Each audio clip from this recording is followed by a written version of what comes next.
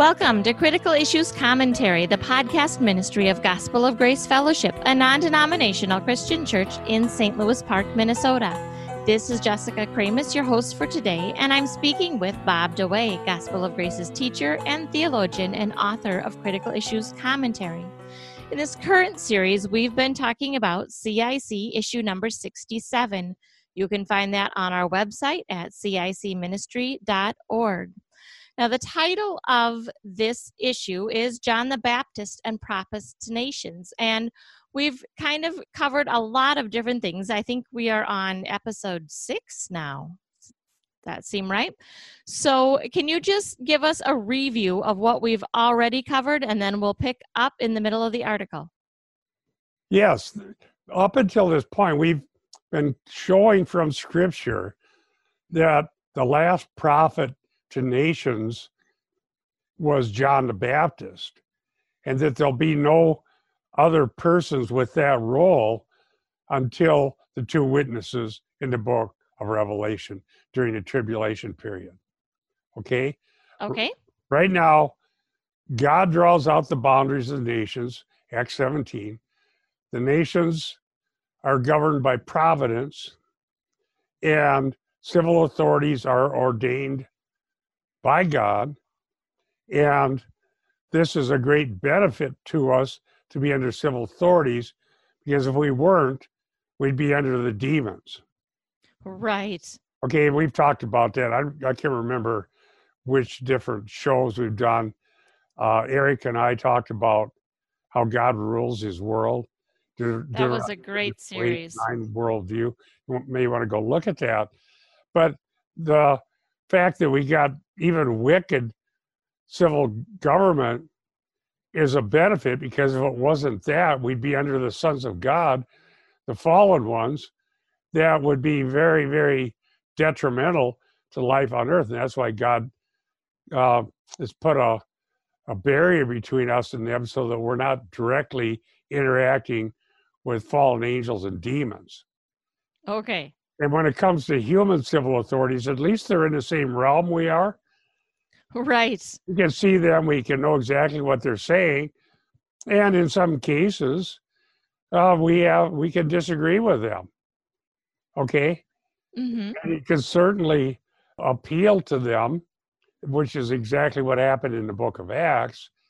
And it was civil authorities, frankly, that stepped in Acts 21, that intervened when the Jews really wanted to get rid of Paul altogether. They were starting a riot. That's right. And so he appealed to Caesar.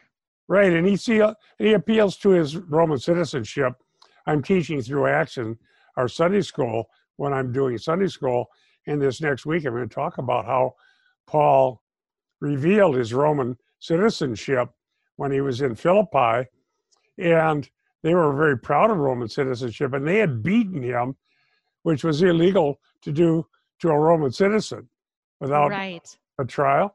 And so they wanted to get him out of there. They said, "You can go." Paul said, "No, I'm not going anywhere. I want the authorities to come down here themselves and talk to me and let me out of here." And so they said, "Good, please go. We want you to go." And so we see interactions in Acts with the civil authorities. So there's no doubt the civil authorities are ordained by God. Right. Now, what we've been saying is that there are people out there who want to be prophets, and they think that they're somehow the latest Elijah or the latest prophet to the nations, and they predict the future, and they make these grandiose claims. And so they're wrong again and again. In previous episodes, we've covered the many different ways that they're wrong. Right. Following a false prophet will never help you. No, and as we showed before, it doesn't do any good to hear somebody's prophecy that may or may not be true. Right. Because we already know what may or may not be true in the future without any prophets. Yep. And so unless they're 100% accurate, they're worthless. Correct. Because I already know what may be true or may not be true, which is what we always know. Okay.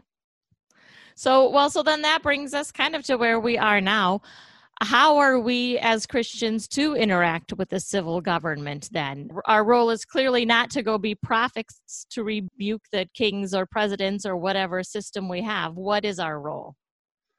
Well, Paul wrote to the Roman Christians telling them to submit to these authorities because they're ordained by God.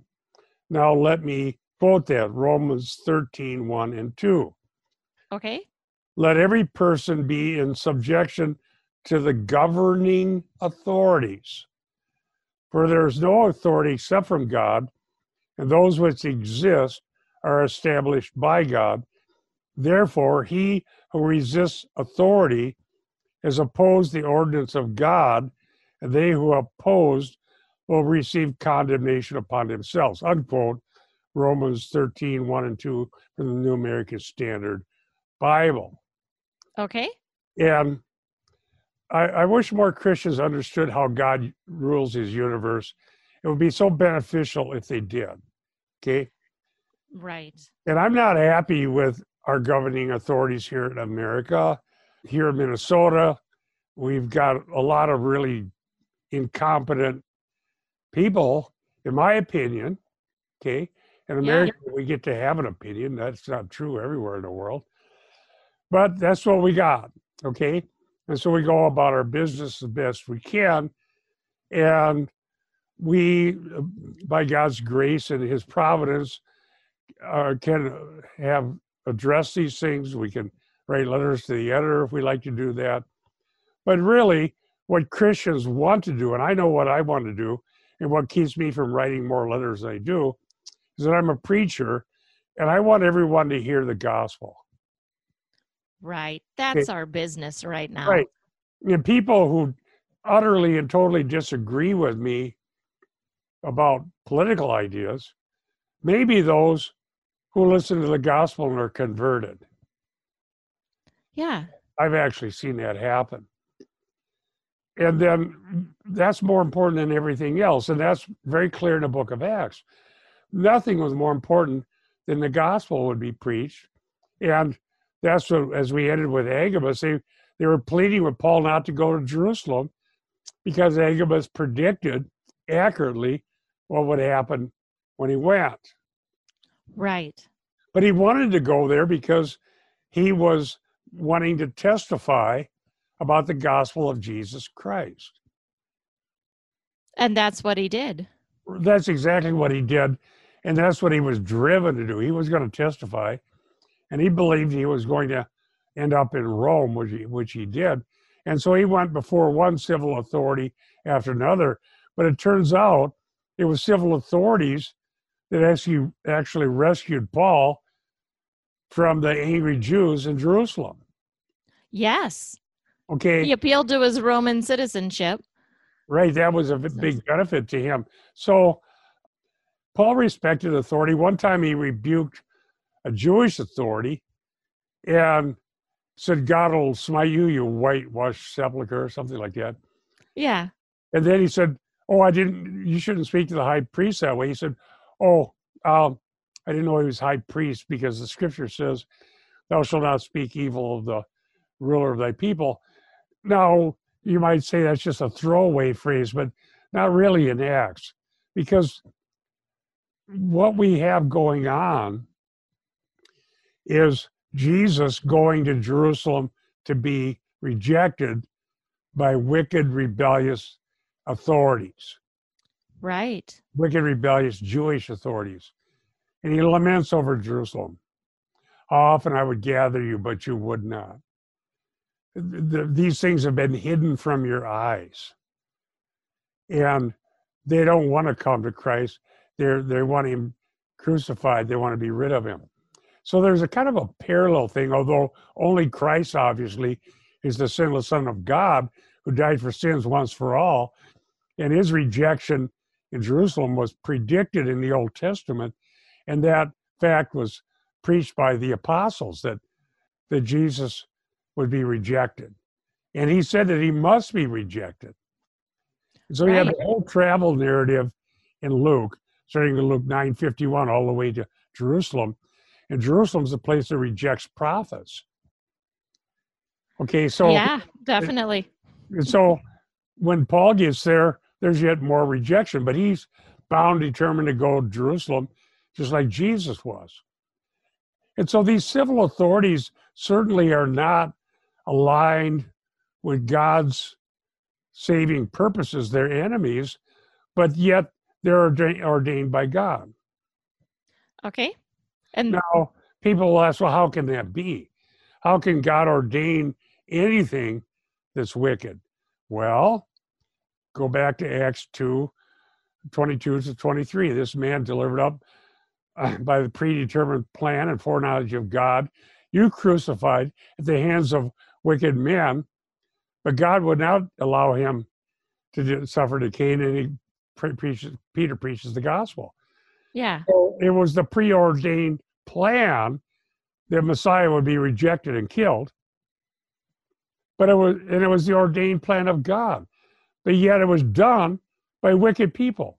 So their wickedness is morally culpable wickedness, and the Bible isn't calling it anything else, but at one and the same time, it's saying it's the plan of God, because it was how God was going to bring forth salvation to the nations.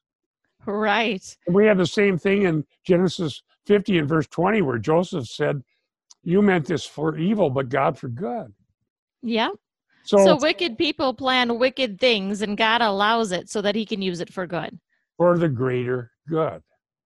And that greater good is a gospel greater good. Maybe Yes. the really bad stuff of civil authorities will drive some people to Christ. Maybe they'll quit putting their hope in government. Right. Maybe they'll quit putting their hope in all this socialist nonsense and lies that are being perpetrated on America, because people somehow forgot that socialism leads to a lot of people dying. Always. Always. Yeah. They don't seem to know that. They think they're going to get utopia. Well, we've preached and talked about that and explained it, and I've written about it. I wrote about it in my book on Emergent. But God allows it. So we have to be here truly prophesying. And that's something we need to talk about. Truly prophesying, which is to preach the terms of the gospel. And we can predict the future in a sense. Okay. We can say that there awaits certain judgment upon the enemies of God, and that if you do not turn to Christ, and you persist living in your own sin, and you do not submit to the Savior and repent and trust in Him and believe in Him alone, put your faith in Christ, it's a certain thing that you face certain future judgment. What we don't know is when that will happen. Okay? Okay. So that's prophesying. And that's predicting the future. And we know what will happen. That's 100% accurate. Right. I'm predicting right here there will be a future judgment. Now you might say, well, everybody knows that. No, they don't. I wrote a whole book about Emergent. They don't believe it. They don't believe in a future judgment. They believe the future is universally glorious and rosy for all, including the cosmos. God isn't going to rain down fire and destroy everything and have a new heaven and new earth. And this is just going to all evolve into some future paradise. Didn't one of the Emergent teachers say that God is the future drawing everything into himself, or something along those lines? That was their theological source, Jürgen Moltmann, and I have a chapter about that. But they were saying that Tony Jones and company would say that again and again. And this is still out there, by the way. I just finished reading a book, Jessica, that you mentioned to me, that's popular by a guy from England. It's the same stuff.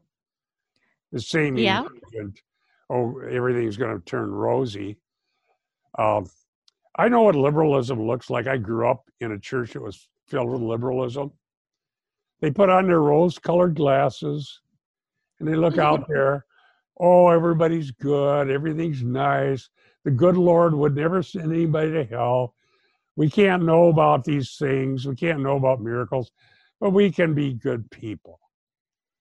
Well, doesn't that sound nice? Well, then they said the Bible is stories to make us be better persons, but they denied the historicity of the Bible. Well, now they have a different version. They make it more mystical, more of a romantic, mystical future that they see. But there is a prophetic role. And here's what is urgent, in my opinion. These so-called prophets to nations are false. They have false issues. They're obscuring the truth. They're confusing people about the gospel. In many cases, they're failing to warn about the true judgment to come because they're too busy predicting things that don't come true. Right. And so people might worry that the stocks are going to crash or that some bad thing's going to happen, whatever these, the earth is going to be flooded, which is the one thing we know will not happen because we have rainbows as a sign from God to prove it won't. Okay. Yeah. But they want to predict that, the global warming is going to destroy life on Earth. It's all going to flood. And existential threat, they call it. No, that's a lie, because we know that from the Bible that that's a lie. But so whatever it is they're doing, they're confusing everybody. True prophecy is based on what we do know, not what we cannot know. Okay. All right? Yep. What we cannot know is future events that aren't predicted in the Bible. All right. Well, let's take a second. We're going to actually back up in the article just a little bit, but let's take a second to talk about 1 Thessalonians 5:2. That's the one future event that we know is coming, and we don't know when, and we don't know details, but it's important because this is prophecy as you just described it. Let me just quote this paragraph. All right? Okay. Neither Agabus nor anyone else who ministered from the day Pentecost on claimed the role of an Old Testament prophet to nations. Paul's writings contain predictions of future judgment, but they will not come until the end of the age.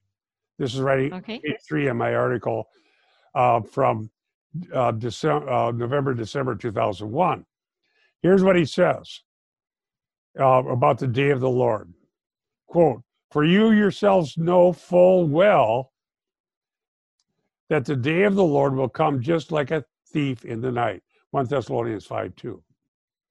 Now, the day of the Lord is the day of God's wrath and judgment. Okay. Now, we know from Bible prophecy and some of the details in Daniel and Revelation and Matthew 24 and Thessalonians, there's a broad day of the Lord and then a narrow day of the Lord. Okay. The broad day of the Lord is Daniel's 70th week.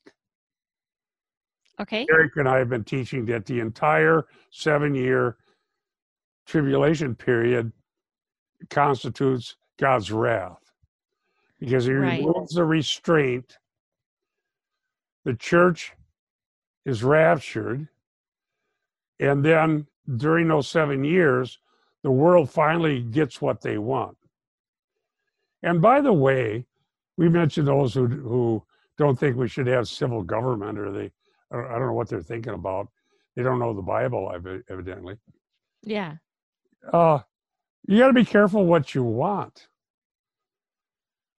Right. As long as we have multiple civil governments ruling over geographical territories as drawn out by God's providence, we're not in the day of the Lord. Yeah. Okay?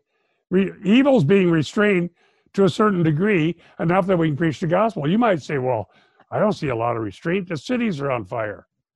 Yeah. You're right. I don't see a lot either, and it's right next door. I could get on a long walk and walk over to where they burnt down the buildings in our city. Right. And so we have civil authorities that don't want to do their job, which is to restrain evil, but that's what they're there for. And it's going to be way worse when we don't have them. Yeah. And actually, that's a good example. Okay, there was ruling authorities The ruling authorities abdicated and said, okay, we're just going to let the rioters get this all out of their system. And it snowballed fast. It got ridiculously out of control. Okay? Lack of authority was way worse than the evil authority that was there. And then it took a bigger authority to come in and get it under control. They had to call out the National Guard to restore peace. They brought in the National Guard, but we still got problems here because we got socialists running things, and they don't believe in a sin nature. Okay, that's the main thing. Yeah. Romantic view of the world. Everybody's evolving into some pristine, perfect self, and arresting criminals is just not giving them a chance to evolve into their better self or whatever. Right. So let's call in the social workers to help them talk through their problems. It doesn't work. Jessica, I was a pastor in that same area that burnt down. Yeah. I was up, thankfully, we got that building sold and got out of there while we had a chance, but that was 25 years of my life. I know what it's like to be face to face with evildoers. Yeah. Restrained by the government. I lived it. I had my life threatened many times, and who were in cons and scams and every kind of thing under the sun, vandalism, and then have the government side with the evildoers rather than the pastor. Yeah, send us a fine for having been the victim of graffiti. Yeah, they're really good at punishing the victims of the crime. Now, we know all that, and we can say it, and we're saying it right now. But I'm telling you the truth from Scripture. We're better off this way than we will be when the restraint's removed. Yes. And there'll be none. Yeah. Because multiple civil governments with boundaries drawn out by God's providence will be removed, and everyone will give their authority eventually to Antichrist. Yep. And literally the abyss will be opened up, and the demons that have been locked up there, the fallen angels, those particular ones that have been there since Genesis 6, are going to come out and start biting people and stinging people. And then they'll cry out because of their pain and their misery. And then when it finally subsides a little, they go back to their sorceries. Well, we want more of it. Yeah. Just read Revelation. It's literal. It's not, don't believe these people say it's never going to happen because they have no ground to say that. So, dear listeners, we don't know that we actually have it better off than what it will be. So we can prophesy with authority the terms of the gospel and how to come to Christ. And how to escape future judgment. When we're told to flee from the wrath to come by fleeing to Christ through the blood atonement, trust Him alone, believe in the Lord Jesus, and you will be saved. That doesn't mean we're not going to have problems with civil governments or evildoers. Right. It's going to be no civil government here right now is going to be perfect. It's not going to happen. They slow down the process of Antichrist coming. Right. Okay. And so it's not our job to overthrow the government. And here's why. I mean, we can exercise every right we have, including voting. I do that every single time, but it's been, I don't know, maybe 10 years since somebody I voted for won. Yeah. I still go down and do it, and I suggest that people do. So at least I feel like, well, I didn't vote for this. Yeah. Now, the fact is that it's still better. Now, the only reason you'll believe that is if you take the Bible literally. Right. If you don't think any of the things in Revelation will ever happen, or if you're one of those reformed people who believe in post-millennialism, that the Christians are going to rule the world and it's going to get better and better and better because we're in charge. Now, that idea has been around America for 200 and some years, and I've written about it. Well, you're in fantasy land, okay? Yeah.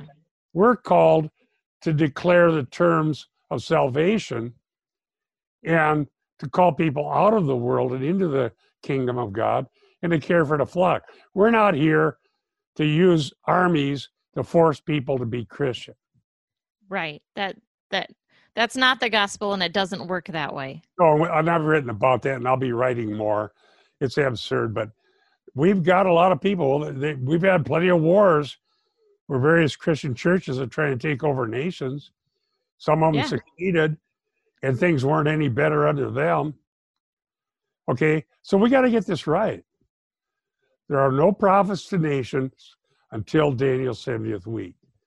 You can say, I don't believe Daniel's 70th week means anything. It all happened in 70 AD, whatever you want to believe. I'm telling you here, you're wrong. Yeah. Because they're thinking, oh, it's all got to be right now, and we got to take dominion now, and there's not going to be any Daniel 70th week. There's not going to be those two witnesses. None of these things are going to happen. So let's fight it all out right now. And I've been calling on Reformed people to repent of their false eschatology for decades. Yeah. They mock me. They call me a dispensationalist, follower Darby, whatever they want to call me. I don't care, because the scripture is the scripture. And Paul said the day of the Lord will not come until the lawless one's revealed. It'll come as a thief, and then the lawless one will be revealed. And we're going to have to just take the Bible and believe everything it says, if we can understand it according to the author's intent. Now, if you can prove to me that John thought that all those things he saw will never happen, try it. Try to prove that. John was just deluded when he thought all this was going to happen. Well, you can't say that because he was inspired by the Holy Spirit. Well, John was just telling us how, sort of in a figurative, apocalyptic way, a bunch of things that had to do with Nero or Rome or something else. I don't know how that kind of mystical hermeneutic comforts you, dear Reformed friends, but you're missing out.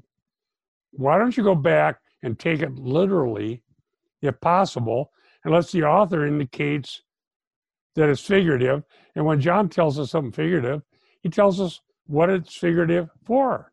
He does it all. He does it all the time. And so we got to get that straight. And then what we got to get straight is what prophecy in the church is. That's right. And we are actually probably going to have to pick that up next week. We've only got a few minutes left. Okay. But I wanted to bring up something. I mean, probably most of us who are listening to this, at least in the few weeks after we record this, these stay out for years and years. So if you're looking back on 2020, you know more than we do right now. But we're in really hard times as it relates to our role with the civil governments. And, you know, there's Pastor John MacArthur right now is fighting a big battle just to have his church open and let people sit under the means of grace every week. There's really very concerning things going on when it comes to our civil government and submitting to them. As I was preparing for recording today, I went back and listened to the series, the Romans series that you did with Dick Kuffel. And I listened to the one that you did on Romans 13, verses 1 through 7. If anybody out there wants to hear those, it was a great series, but especially that one message.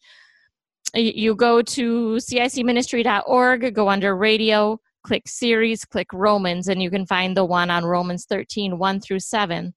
Dick Kuffel brought up a verse that I thought was interesting, and it kind of ties into where we are today. Not that we are in captivity like the people in Jeremiah's day, but the verse he brought up when talking about Romans 13, 1 through 7 was Jeremiah 29, 7. Okay. Now, keeping in mind, Jeremiah is speaking to people in captivity. Jeremiah 29, 7. And seek the peace of the city where I have caused you to be carried away captive, and pray to the Lord for it, for in its peace you will have peace. Right. That is just so profound. Even in a horrible situation, pray for your city, No matter how bad it is, for Right. in its peace, you will have peace. Well, isn't it also interesting that we're to pray for the peace of Jerusalem? Yes. And remember, Jesus lamented they didn't know the things that made for peace.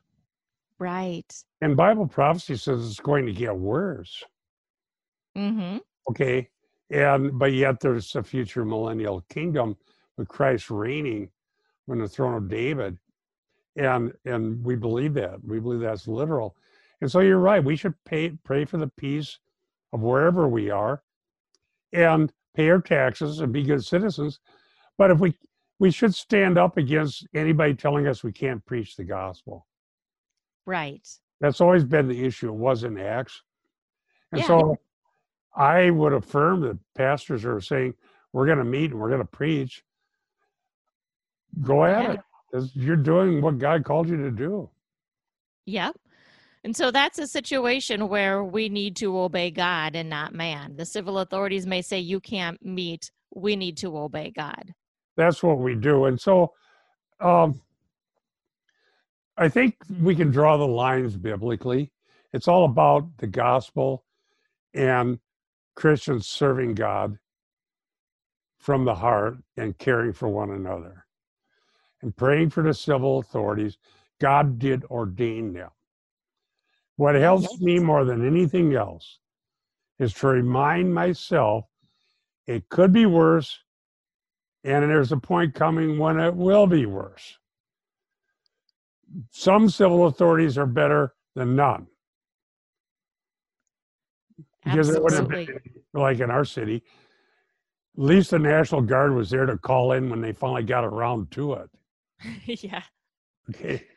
Yeah, it took a while. Yeah. Once the city was burned, then they called in the National Guard. But once they were there, that was the end of it. Yeah, but some states don't even want that. They just want anarchy. But that's not how God's ruling. So they're going to have a hard time keeping anarchy as a viable government. Right. Which will never work because of the sin nature. Right. It's just going to release the sin nature. So pray that our ruling authorities would get an understanding of what their job is to restrain evil. And next time, we want to talk about 1 Corinthians 14, because there are prophets, and I'll give you a little hint. It's every believer. Right. And we want to look at that. And by the way, I did mention some disagreements with Reform. Luther and Calvin both taught about 1 Corinthians 14 and believed that all believers could prophesy. Right. Okay. So we're in agreement there. We are, although most people forgot about it. They went to something else later, but that's what the Reformation was about. Yes. All right. We are out of time for this edition of Critical Issues Commentary. We want to remind you can access this program and many others and years worth of articles on the website, cicministry.org. And we want to remind you to stand firm in one spirit with one mind and strive together for the faith of the gospel. For Critical Issues Commentary, this is Jessica Kramus. Bob DeWay. We'll see you next week.